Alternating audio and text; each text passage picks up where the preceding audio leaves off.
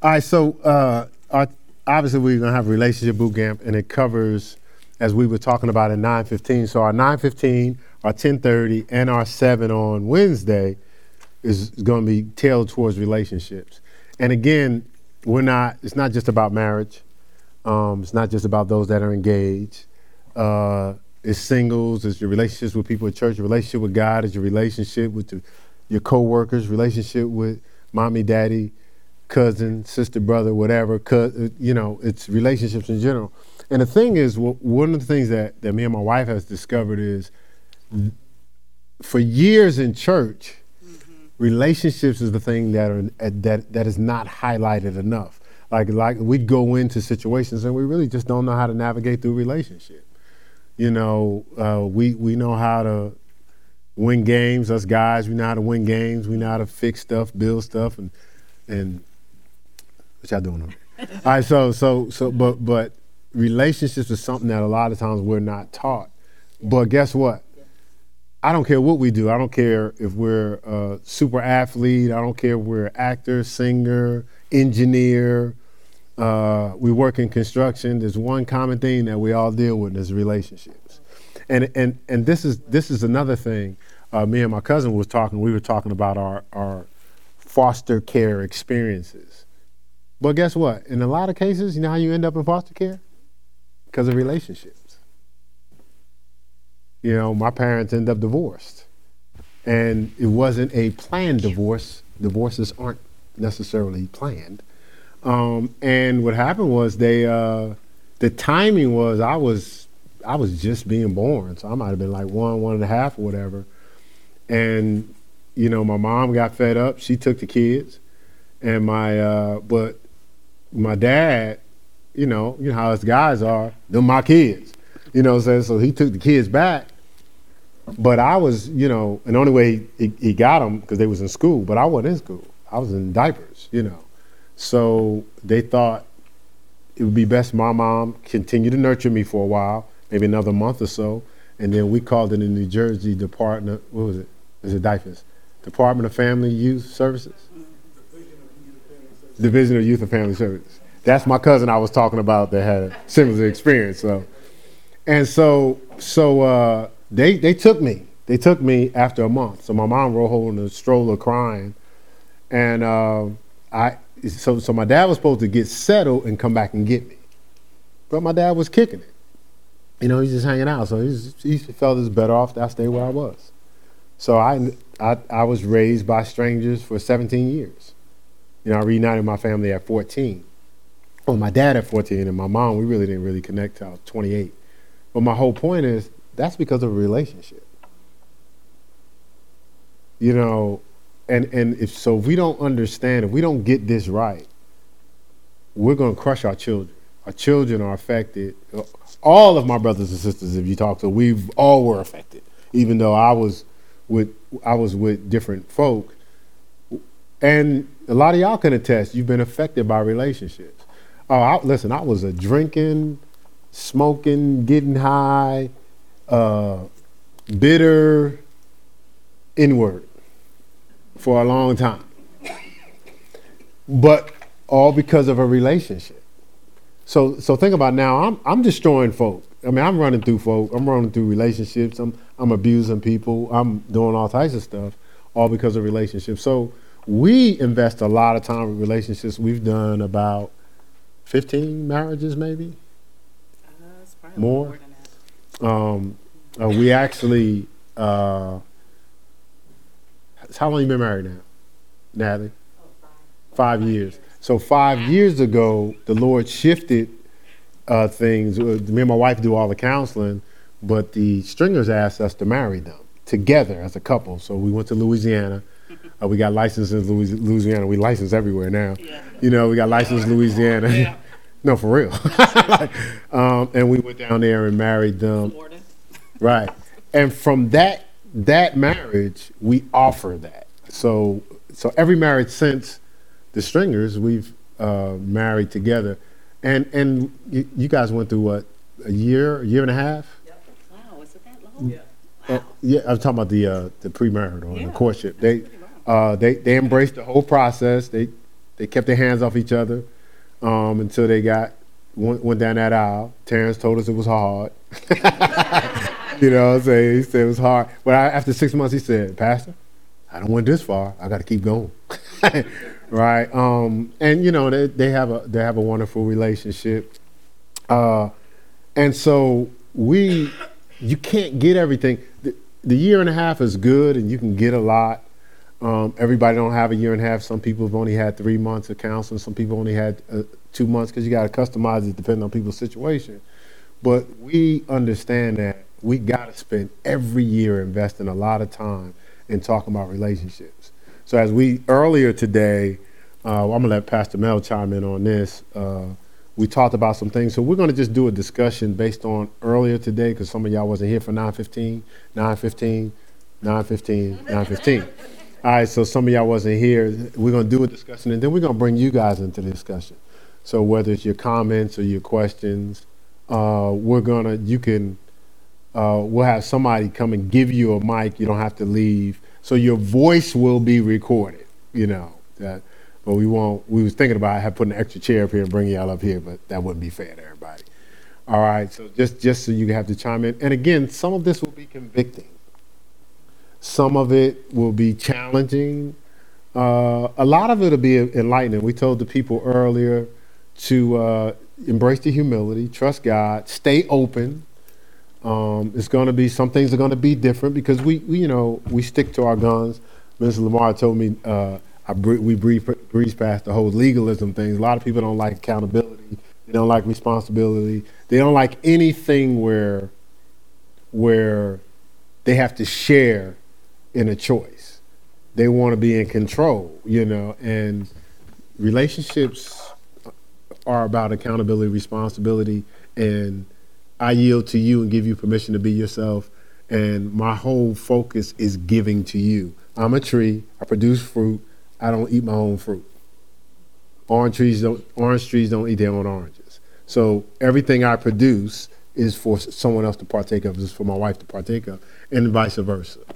Yeah, let me just, you shared a little bit about how relationships actually affected you, but I think it's important for me to share even how it affected me. I grew up, actually, my parents actually had 3 daughters, and they ended up getting a divorce, and my mom, she ended up basically using alcohol to numb the pain. My dad, he was in his own world, and so as a result of that, we were left with strangers a lot of times. A lot of times we actually raised ourselves, because even with the strangers that we were left in, they weren't responsible people, and as a result, I was molested quite a bit of time growing up, and so, but all because of these 2 people that didn't know that their choices and the decisions that they were going to make was going to affect our life. And so I grew up basically having a mom and dad in my life, but not having a mom and dad to rear me, to develop me, to grow me. And so as a result, I pretty much grew myself. I learned even about the womanhood. You come into your cycle, but I didn't have that conversation with my mother. So if you can only imagine what that was like, when it happened, what is this? You understand what I'm saying? And then from there, I ended up, getting into a relationship. To make a long story short, I ended up getting pregnant at the age of 15. I hid the pregnancy for 7 months. If you think about 7 months living with your mother, how is that possible? It's possible when you're not looked at, when no one's paying you attention. And so I hid it for 7 months, and it was really, it was all God, to be honest with you, because I was scheduled to have a saltwater poison abortion. And I don't know if any of you know, but that's where they disintegrate the baby, and then you have to deliver the baby parts. And somehow or another, I remember my mother asking me, she said, "So what do you want?" And so something fell through, but I was supposed to have this abortion.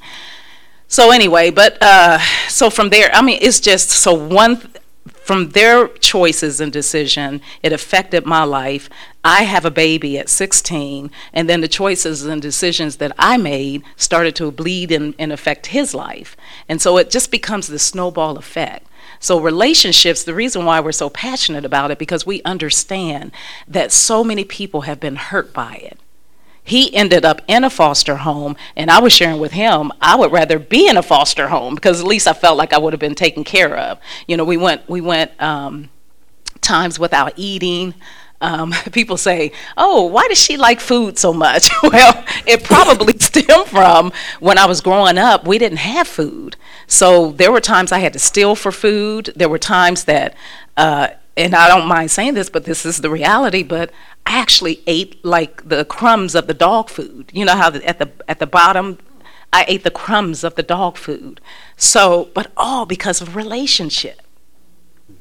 And so we don't think that where we are in life is not going to affect people that are coming down the pipe.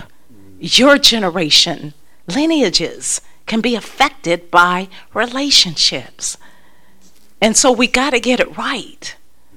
We got to not only know how to deal with our immediate relationships, but even outside relationships on the jobs. And we don't realize that all these opportunities that God allows us to touch people's lives is really growing us to become good people in relationships.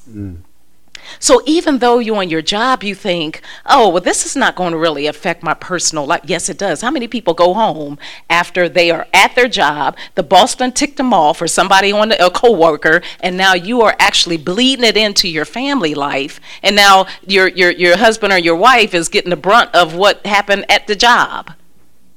All because what? A relationship. And so we got to know how to navigate, how to deal with these relationships that God has afforded us to be around. It's not by happenstance that you are where you are on your job. It's not by happenstance that you are even raised in the family that you are. Because although my situation was traumatic, I learned so much. I grew from the things that I learned. I didn't let what happened to me hold me back. You don't have to let what happened to you hold you back. You can actually grow from that and learn from that. See, it's not what happens to you that determines the outcome. It's how you respond to what happens to you that really, really catapults you to the level that really God wants you to have.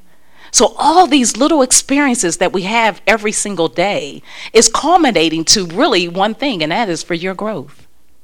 But if you look at it as people tripping, if you look at it as they treat me bad, if you look at it, you know, like they got a problem, but I don't, fix them and not me, then you're running away from opportunities to be stretched and developed and grown as men and women of God.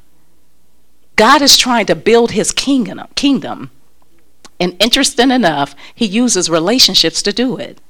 So when we run across a person or persons that rub us the wrong way, like your husband or your wife, like your children, instead of looking at them as a thorn in the flesh, you got to look at them as an opportunity, like a catalyst to get you to where God really wants you.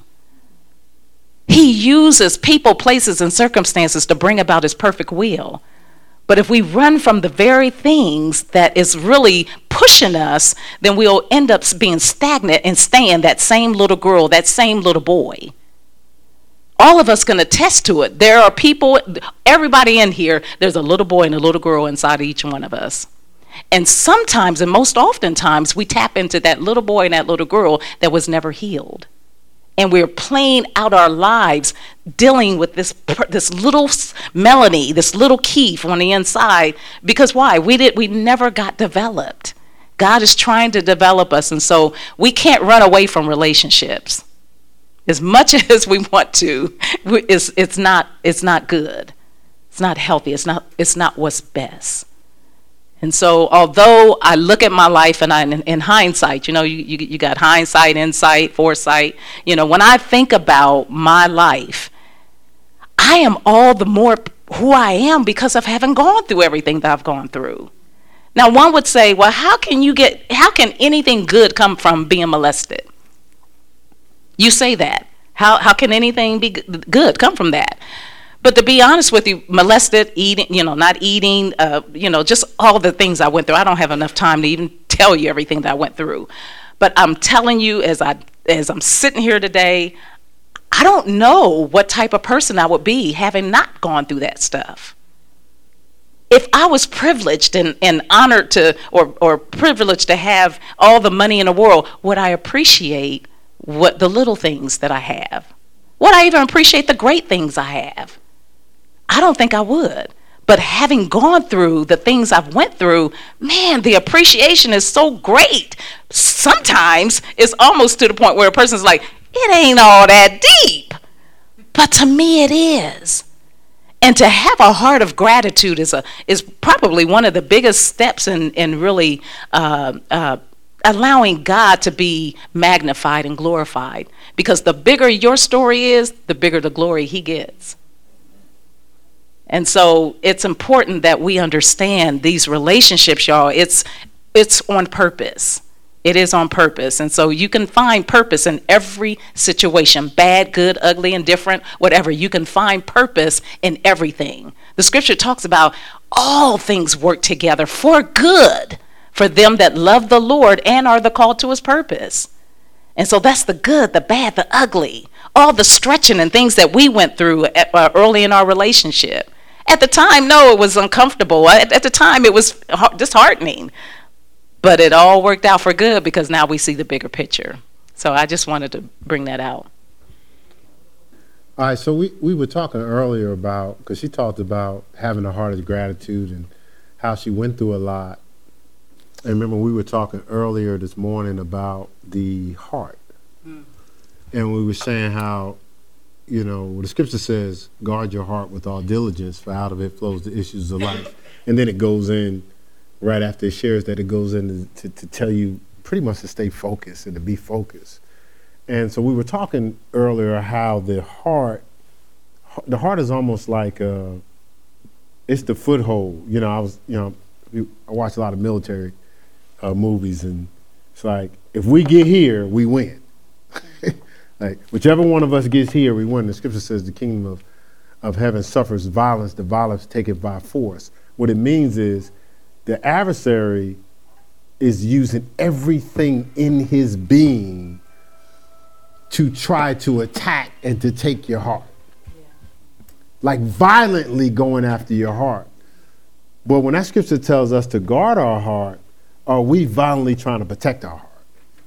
Because a lot of times we're so casual. We were talking about how Pastor Mel shared earlier, how this morning, how you got to love yourself. You have to love your heart enough to care for it, not just put your heart in any and every situation. We look at relationships. So, here we have a relationship with God. We have a relationship with each other. So now we have to navigate all our other relationships. Are they going to do something to keep our heart pure and protected, or they're going to corrupt our heart? They're going to put us in compromised situations. Or we just going to wing it. We just going to be around anybody, and we're going to do anything. That's people that don't care about their heart. And your heart is, as we talked about earlier today, is the key. What harmonizes us is our hearts. We say some crazy stuff with our head. We have different preferences. We have different things that we like to do different ways. Of course, after 26 years, I'm more spontaneous and she plans more. You know what I'm saying? But that surface stuff, what keeps us rolling is our heart. But if I'm the same bitter guy that I was going through all those years of stuff, we're not here as the best of friends 27 years later, really, from when we met, 26 years later from when we married, because our hearts, I'd have messed up the signal. You ever sit around anybody, it could be friendships, it could be a relationship, and now you can't read that person? You start to second guess if they love you. You start to question if they're true when they walk out the house or when they're doing stuff. That's because either they've hardened their heart, their heart's been disconnected or been corrupted or been stolen by the adversary without their knowledge. So now that changes a relationship. Think about, I watch our son, and I remember when he was younger, like, it was just like us as a team. We was all doing stuff. We go here. His birthday's 2 days before mine. We go to the amusement park, this, that, and the other. But then I remember when he started hanging out, and he allowed stuff into his heart. Well, it wasn't the same flow. I could say the same things I was saying before he started hanging out, and now is, you trying to put me down. You mad at me. I'm like, what is this guy talking about? But what? Something happened to his heart. Think about your relationships at church. Everything's going great. Everything is fine. But something comes up where there's a misunderstanding. Did you allow that to change your heart? Because once your heart's changed, now it's like, well, I never really liked them anyway. Really? So you got to watch. You have to watch what you do with your heart. I wanted to read some passages of scripture. You have a thought about that? Yeah, I mean, we talked about how the scripture talks about guard your heart with all diligence because out of it flows the issues of life. But I also think that we need to keep our whole heart open. So it's not guard your heart and, close your heart. There's a difference between guarding your heart and closing your heart. Hardening it. Yeah, hardening. That's what I mean by hardening. When you close your heart, you are hardening your heart. And so your heart has to be open because that's where love flows through. That's where God wants to use your heart to be able to love on people, for you to receive love from him in order for you to give love, because it's hard for you to give it if you don't receive it, right? So the heart has to remain open. I talked about how you could tell people's demeanor when they close their heart, because they'll say something like this: I just ain't gonna do it. Nope, that's can't nobody tell me. But can't nobody tell you. You cross your hands and get indignant. No, this is the way I am. Well, what you do when you do that is you're closing your heart. God wants our hearts to remain open, so that, now the garden is good because, you want to use discernment. If someone hurts you, you don't want to put yourself in harm's way. You want to use discernment. But even in that situation, you know how you're in a marriage and let's say you have some harsh words towards each other, or there's a misunderstanding, let's say. But let's say that for a long time, the misunderstanding was, you're mean to me. You're harsh with your words. Well, here's the thing. If you set up in your brain that this person is harsh with their words, you've already locked it into your memory. You've locked it into your heart. So now when God is always trying to evolve us and change us, the person on the inside, you can't see the change right away. But it doesn't mean change is not happening. But if you lock in your brain that this is just the way the person is, right, then you're setting yourself up and that person's for failure. Because the thing about it is, and all of us do it, that person is just this. No, we all are evolving. I can't tell them nothing. You know, how many families don't talk to a sibling because they say you can't talk to them? Right. Or how many times you're in a relationship and it's like, no, you think you know everything, so I ain't even gonna bother talking to you. The person could have been spending months processing through everything you've said and realized, man, I need to be more open. Mm-hmm. So they're ready to be open, but you've locked them into your perception of how they've always been. Mm-hmm. Right? Because you've hardened your heart. The scripture tells us in Proverbs, it talks about protecting your heart, but in Proverbs 6, it tells you it tells the guys not to open yourself up to particular women. Proverbs 6, 24 through 24 through 28. And then 1 Peter 3 says something. Because, when we talk about protecting our heart, there's so many different ways that we have to protect our heart. Me and my wife, we was just sitting around talking about this the other day in terms of really establishing boundaries where you don't allow things to corrupt your heart or to pull you out of harmony in your relationships. So 1 Peter 3, which is a powerful chapter by itself, but it says this. It says in verse 3, it says, whose adorning well, let me just, I'm going to start with verse 1. It says, likewise, you wives, be in subjection to your own husbands, that if any be obey not the word, they also may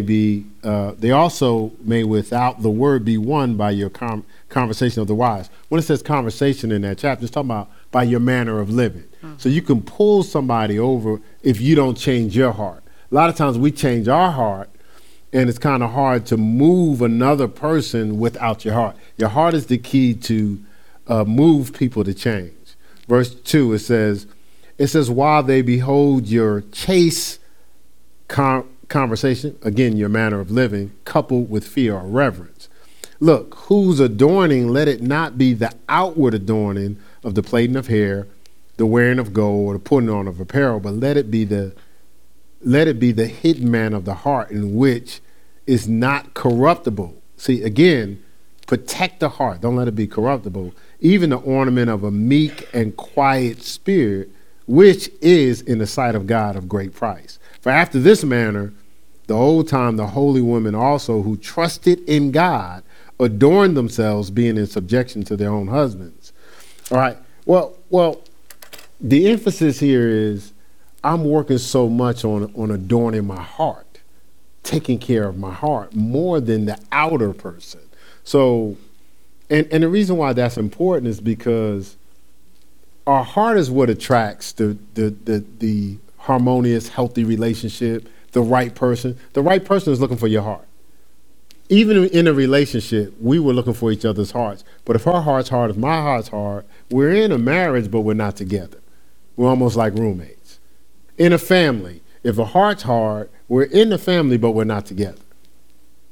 As a single, I go to church, but I'm not with God, because my heart is the gauge. That's the key. And we always talk about people. The question was asked. I didn't like this particular show, but the question was asked: Is there a perfect person for you, and a perfect person for you? So this pastor said, no, I don't think that there's. I don't know how. I was picturing the ride home, because it was a couple. It was a talk show, and it was a couple talking. So the guy says, no, I don't think it's just one person for you. And so I was like, now how's that going to go over? You're going to get in the car, and the wife's like, okay, so do you have other options? I can see how that goes. But the thing is, if we go by Genesis, the Bible said Psalms says God fearfully and wonderfully makes us. Then he says, I created a helpmeet suitable for you, custom designed for you. Now, the struggle people say is, okay, well, where is this custom designed person?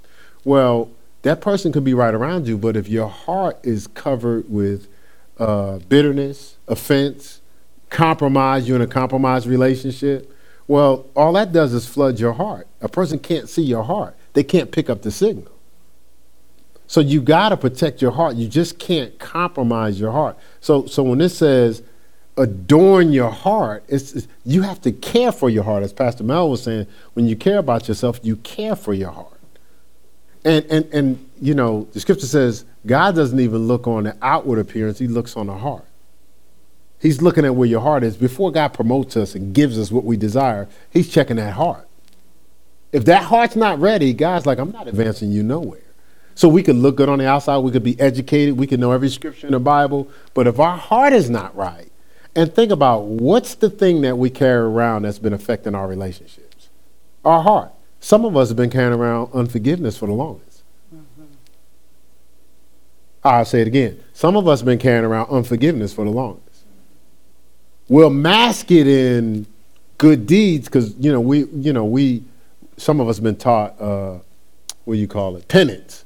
So we'll do good deeds. So I'll do good deeds for these 7 people over here. But I tell you what, I ain't speaking to that person right there. But we think it's okay for us to harbor unforgiveness with anyone. We don't realize that corrupts your heart. It throws off your signal. Your blessings can't find you. The fulfilling relationship can't find you. And you ever been around people? Some of y'all been around like older people. I don't want to say age because somebody might be the age. But but you ever been? And it seemed like They mad all the time, irritable all the time. That's a corrupted heart that never healed. That's a heart that's forgotten how to love. And the thing is, you at first it's not obvious, but after a while, you can't hide it. It's been that way so long, you don't even know how to hide it. You're just nasty. That, you ain't getting no favor on the job. Listen, it's the grace of God that I kept jobs. Because I was a bitter inward. It's the grace of God that I was this far from losing jobs. Because it's like, can't nobody talk to him. And listen, don't challenge me. Because I just break you down because I could. I'm wrong though. But I would have, by the time the conversation's over, you'd be thinking you wrong. No, for real. I'm not making this up. Like by the time the conversation was over, they'd be like, maybe I am. Maybe we should handle just leave Keith alone. But I was wrong. I can tell you 1,000 times I did wrong. But I broke them down though.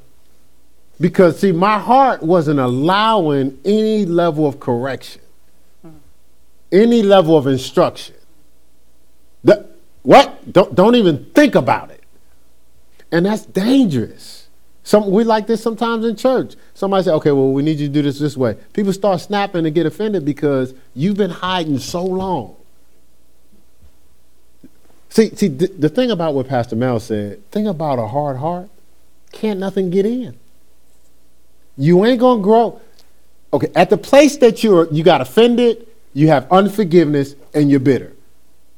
Okay, so I want you to look at whoever did it, look at what happened right now. At that place, now I want you to look at where your maturity was. I don't care if you was 15. You're still at that place of maturity.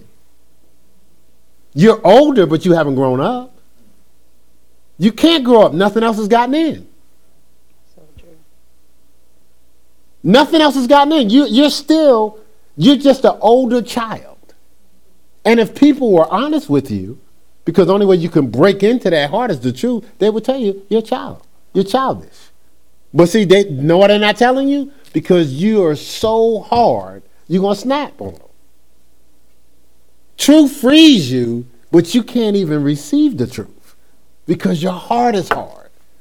And you're walking around in this bubble thinking it's going to be okay, but you're going to be that older, bitter, nasty person alone. Ain't nobody coming to see, because y'all go to these nursing homes, and a lot of times because you don't know the person's life, you go, how come nobody visit that person's nursing home? Because of the life that they live. They will have hard hearts. But you said, see, that's not right. People need to come visit. No, you don't know what that person did to people. People that love people flock in droves, nursing home, funerals, everybody's there. People that are bitter die alone. That's Bible. And some of us created a bubble, and after a while, God's going to turn you over to that bubble. Oh, you got a bubble? Can't nobody get in? Can't nobody tell you nothing? The Bible calls it a reprobate mind. He's going to turn you over to that mind, and you're going to be alone. So everything you've trained yourself for, you're going to get. You've trained yourself to box everybody out, be open to no one, and to be isolated. Guess what? You're going to get being by yourself. So think about it. Every time you're snapping, every time somebody tells you something, get ready to be alone. Because that's not attractive. Do you have a thought?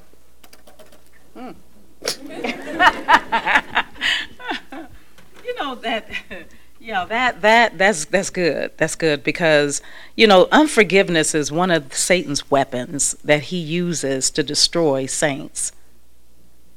And that interesting enough, the unforgiveness that we have towards people, interesting enough, we think that we're affecting the other person, and they ain't thinking about us. Drinking poison, expecting the other person to die. Well, it's really, and what makes it so tragic is not only are they not thinking about us, but to be honest with you, they still got power.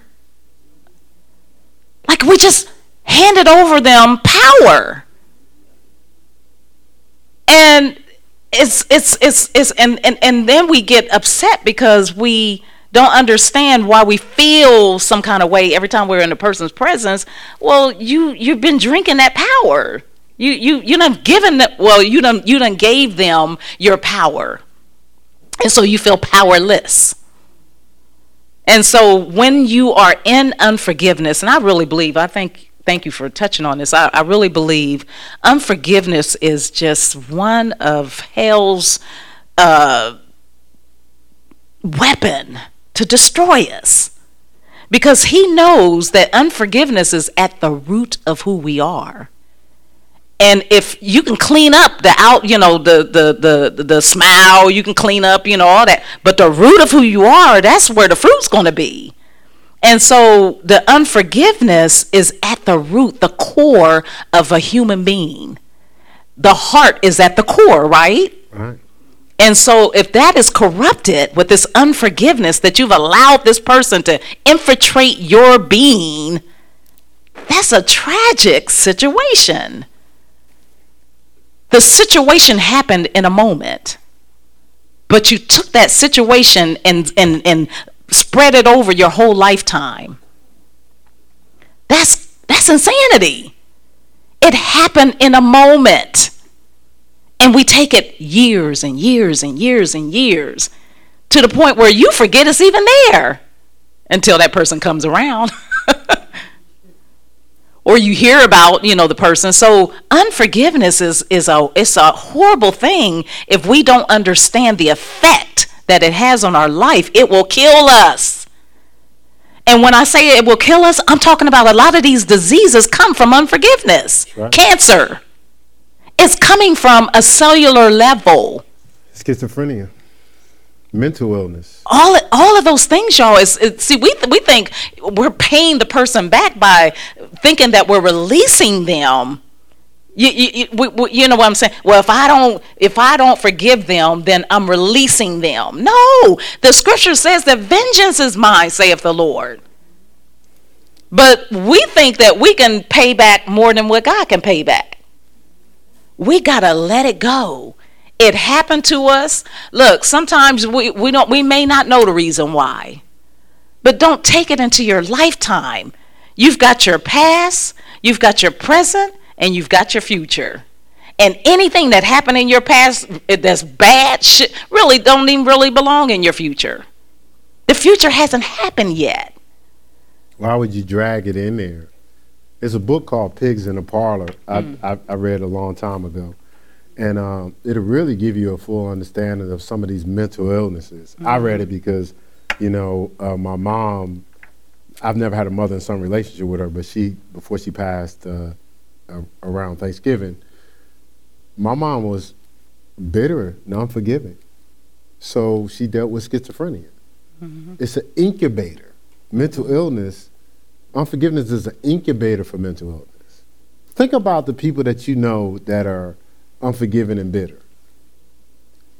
I'm saying this respectfully, so it may relate to you. They're some flaky people. Gifted. Some of them are gifted. Some gifted in the calling of God without repentance. Some of them have prophetic gifts. Some of them have gifts of healing and stuff like that. But they can't be used because they're how can I say, their gift is being tainted with bitterness. They got all this nasty trying to display a gift. Who wants a nasty gift? So you got this wonderful gift you bought for somebody and you put it in a filthy package. And you go, here you go. Here you go. Right, here you go. He's like, man, no. Like you won't even open it. But that's what it is. We're corrupting ourselves by not releasing some of these things, And for years, I just talked to my mom about it. I was like, Mom, you bitter. That person ain't thinking about you. But I wasn't saying it to be cold. I was saying they dealing with whatever they mess is, whatever issues they got in their life. But they sure ain't thinking about what they did to you or what you allowed them to do. And so we gotta, I was ruining my life and everybody around me because I was bitter, and I had to let it go. And a guy, a pastor, shared something with me. This is sealed, I guess it is. And I was at this service, and he had a piece of paper, but I'm gonna use the bottle. Please don't burst. So he said the bottle is unforgiveness, and he attached it to the podium. And he said, if you ask me to go anywhere, to advance anywhere in this room, he said, I can't go because I'm attached to this. He said, for me to advance or to move on, I have to release it. And now he had a piece of paper, so when he released it, it just fell, but he was able to move on when he released it. See, so it's the same thing. Like we hold us, for me, I was locked into that bitterness. I was locked in that bitterness, and I felt that my behavior was justified because I didn't choose what caused the bitterness. But all I was doing was saying that I have a right to destroy my life. That's all I was doing, because that's what I was doing. I was destroying my life. I have a right, some people looking now going, oh, I remember somebody said, Keith Bradley got a heart. I didn't know there was a heart in there. And so that's the thing. We have to release things to move on. And again, now our heart starts to heal. You know, I like it, whether it's cancer or different types of disease or sickness, they got to cut it out.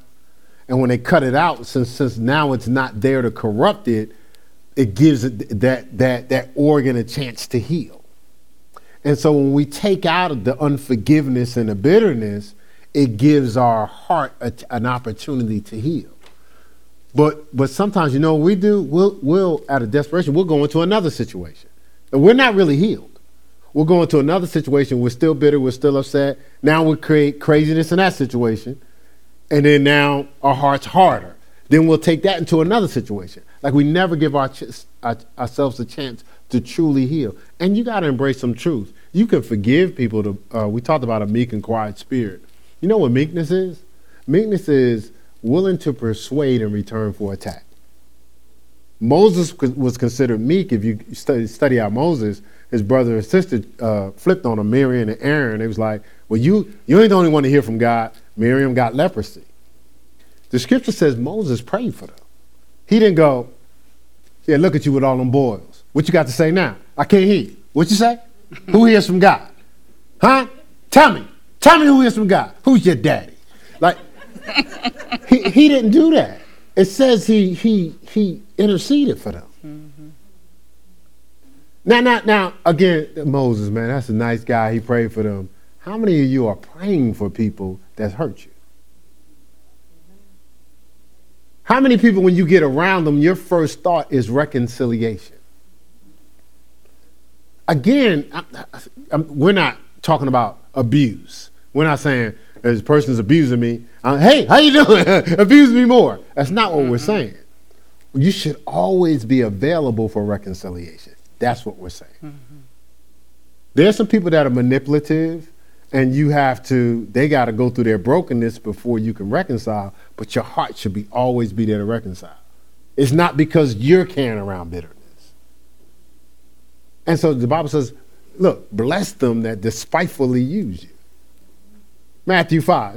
Read through the Beatitudes. It's in there. It says, love your enemies. Mm-hmm. Pray for them that despitefully use you. Yeah. It's in the scripture. Mm-hmm. We be quoting scriptures, how come we ain't quoting that one? Yeah, you can tell somebody in the Bible, an eye for an eye. What about the scripture, pray for your enemies? So the Bible tells us you do some unorthodox things. Father, forgive them. They know not what they do. How many of y'all would have done that? Y'all been like, get them, daddy. Well, get them, get them. Right. Get these fools talking trash, right? Or Stephen. Listen, man, they don't know what they're doing, man. Don't charge this to their account. Stephen getting stoned. Don't charge it, because they don't understand. How many of y'all going to get stoned knowing you see the presence of God, so you like, I'm going to be with God, and they ain't going to like look back like, yeah, now what? Like, see, that's when it says adorn yourself with a meek and quiet spirit. And listen, I'm not telling you it's easy. It's hard. to quote Terrence Stringer, it's hard. It is. It's hard, but you have to do it. And we think about this like as we grow as leaders, people do all types of stuff to hurt us, to disregard us. Somebody may talk about us before they talk to us. But we still have to love them people no matter what. Mm-hmm. And what I've always said to myself is, hey, could y'all just use one of the times? Like you save up like get out of jail free or get out of offense free. Could y'all do it one time? Because what we do is the first opportunity a person has to get offended, they've gotten offended. Like, now we done went 38 times having to forgive you. The one time you have to forgive us, you mad forever. I was like, that just don't, the odds just don't, is that fair, Minister Sammy? That ain't right, is it? Right, so it takes a lot of love, as we're talking about, to grow in relationships, even as a church family. Because, okay, I don't know about Pastor Mel. I do, but I don't know if but Pastor Keith's going to rub you the wrong way. Eventually. I'm going to tell you ahead of time. I ain't need no amens. I knew it was going to be somebody, you know it was going to be somebody. That's why I be picking with you all the time. 'Cause, see, I don't like to say nothing. Yeah, look. But it's true. I'm going to, hey. Yeah, they going to yeah.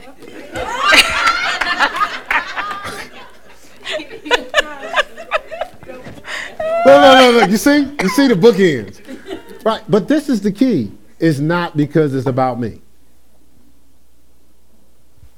Very few of us have people in their life that's willing to address behavior and tell them the truth no matter what. Talk about the uncomfortable stuff. How many people in your life that say you love you fat, and they're going to be talking about how fat you are? Don't be looking at me crazy. I'm just answering the question. How many people just going to tell you fat? See, y'all tripping, right? But see, stop, man. But I do nothing. But a true friend would tell you, right? No. They only had like 3 rights. A true friend would. Do you know that's health concerns? When people be dying, it didn't start that day. But guess what? They had a bunch of friends around them that could have. Now you might want to not go to Krispy Kreme no more, ever again for the rest of your life. Yeah, I use fat for a reason because I know that people be sensitive about stuff like that. All right, but what about just the relationships, the people you're hanging out with?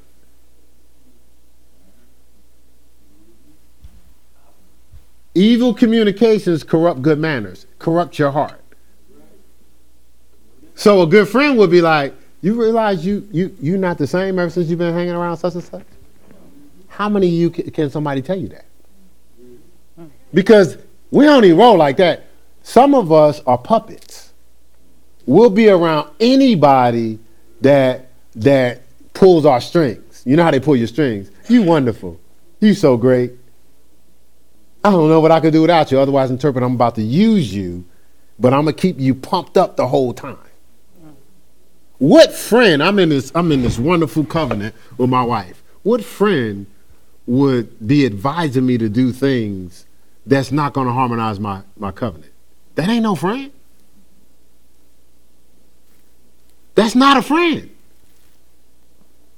Oh, so you henpeck now. It's like that now. Oh. Well, you got to ask your mommy to hang out. Did mommy say you can come out and watch the game? That's my friend? Yeah. Because my friend will be like, listen, dude. Do what you got to do. Your covenant is more important than us. Who you live with. That's right. Yeah. I'm going to tell you that. Like, all right, you can be trying to kick it if you want to. You better take care of the house. Then we like that ministry. We had to do something as a family. Great. Fine. That's most important. How many people your relationships have changed because the people that you love are around the wrong people? I'm even talking about the parent relationships. How many times the boys trip when they're around idiots? Go ahead, you can say amen. They ain't gonna do nothing. Because they're gonna say amen once I start getting on you, the parents. Yeah, so you understand what I'm saying? So go ahead, babe. I almost went on a tangent. Sorry. Well, okay, so I want to get back to the unforgiveness. And I'm a very visual person, right? And I think about the way God designed us physically, I'm saying anatomy.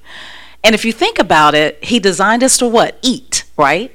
We receive things through our mouth. We receive things through our sight. We receive things through our hearing. I mean, we receive, right? We take in, and is what I'm saying. We take in, thoughts. That's the other thing. We take in what we see. We take in what we say. I mean, it's really coming up out of us from the way we think. But the thing I thought about is when we take in food, this is a wonderful, really, illustration to me. So when we take in food, right? And imagine if we never, ever got the opportunity to eliminate the food that we put in us that eventually turns into toxins. And poison. Mm-hmm. So imagine you just keep eating. There's no outlet. It's a wonderful illustration. It's nasty. No, but it is. But this is for a fact. This is for a fact. This is just for a fact. Think about it. You're just eating and consuming all the donuts, all the pork, all the beef, and it just keeps rotting in your system, and you have no way to release it. I said that to say God created us to be able to receive and release. Receive and release.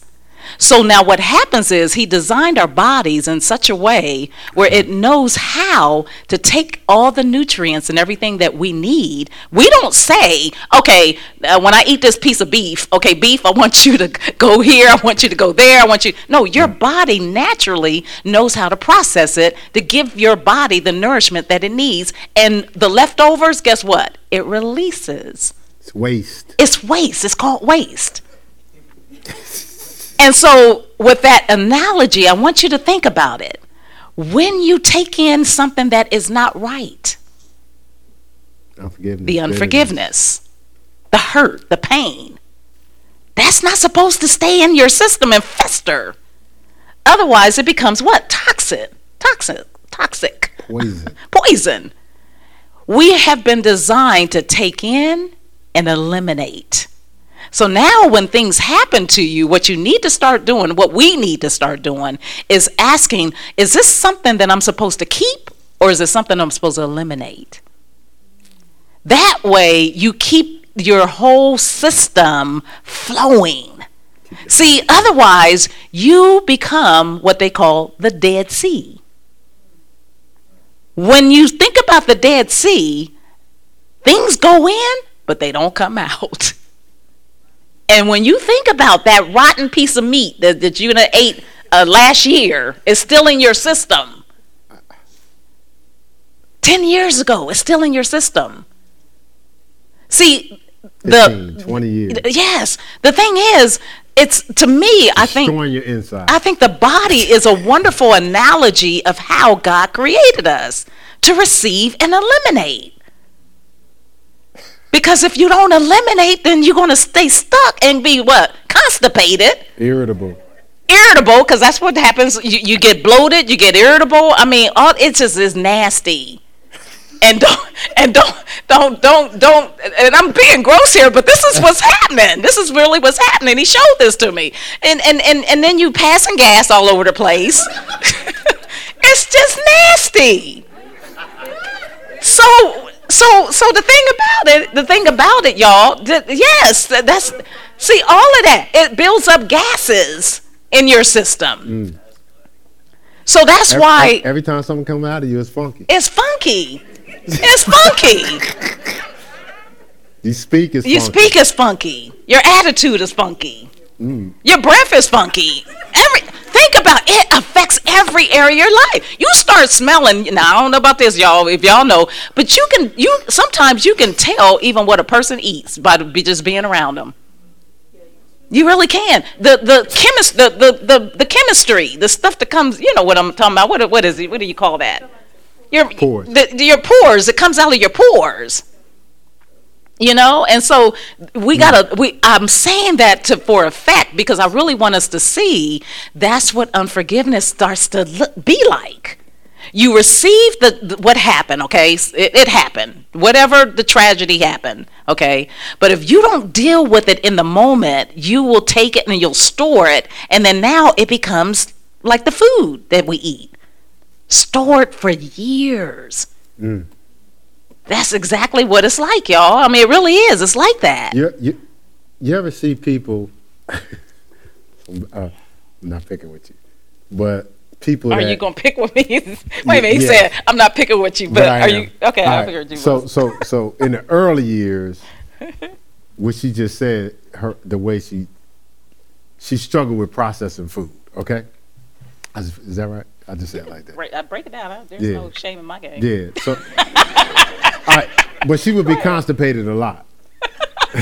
I just put it that way, right? And so what's so interesting that what she's saying is, you ever see people? Okay, they're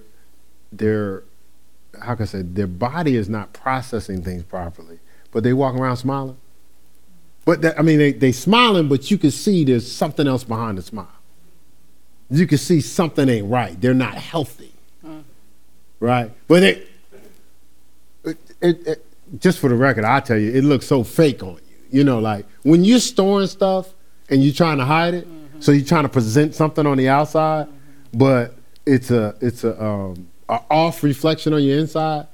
It just doesn't. It don't even look true. Like people go, okay, so what's up with them? It doesn't sound genuine. You sound fake. Now, see, a friend would tell you, you sound fake. You don't sound as authentic as maybe you're trying to sound because you fake. Because it's not true, right? It's not real. Y'all all right? Some of y'all fake? Got some fake people in the house. For the fake people, please stand up. No, just right. It just like you everything is rehearsed. Everything is over accentuated. Everything is theatrical. It's not genuine. And why? Because it's not coming from the heart.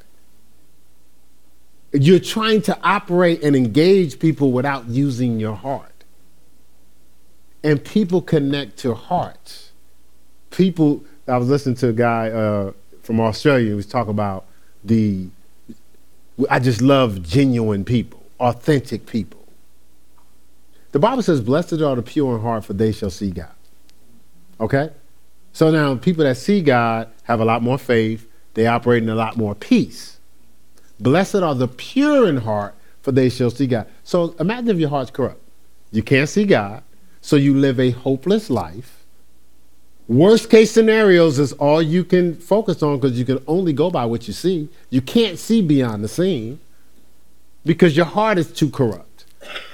It's hard for you to process that. See, so that's why we were talking about the heart, and she was talking about the unforgiveness and not letting it corrupt your heart. We got to get back to keeping our heart wrapped and protected on a daily basis. You know, when stuff is precious to you, you kind of take care of it. You know, that's why I admire the Harrises, but Tiffany in particular. She references her parents, and she stays within her covering until she gives her heart to someone else. All right, just make sure I'm getting an amen from over there. All right, so that means now her heart goes from covering to covering. Right? That's only greatness, success, and fulfillment. When, let's say, if she flipped, tripped, and dipped, and her heart got hard and she left her covering, she divided.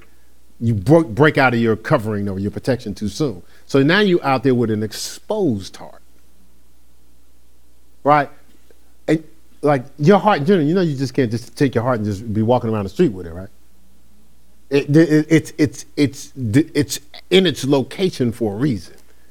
It has to be protected. If someone did a heart transplant, they don't just cut the heart out and just throw it over there on the floor. They have to keep that thing covered and protected. So we have to keep our hearts protected. See, as singles, we keep our hearts covered, of course, in maintaining relationship with our parents, but ultimately in our relationship with God. When the devil tries to get you to compromise, he's after your heart.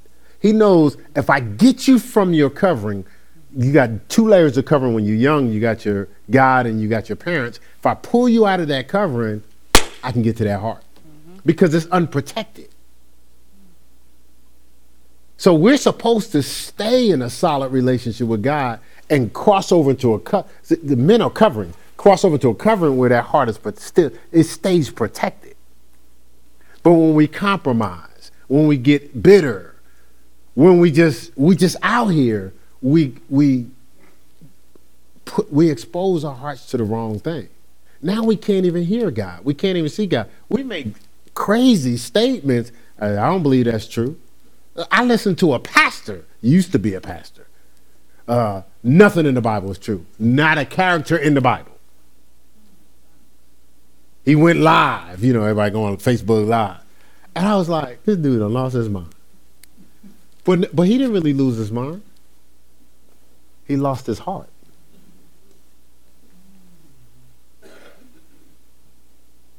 Think about when someone breaks your heart. There's a scripture, Jesus came to mend that broken heart. Think about what happens and how you don't think right. You don't make the same decision. You ever been on the road making great decisions? Somebody hurt you or break your heart and everybody thinks something wrong with you now? It seems like you don't went crazy. Because you start doing crazy things. And then you try to fix the crazy thing with another crazy thing. You know what that is? A corrupted heart. So we got to work back to being in a position to be healed, and we also got to work back to be in a position to stay covered with God, or stay covered in particular. Get our hearts back to a place where it can heal again. Then we'll start seeing clearly. That's where our greatness is. Because otherwise, you scheming. You just hustling. You ain't going to never see fulfillment. You just telling yourself that because your corrupted heart can't see clearly to why God designed you and what your purpose to do.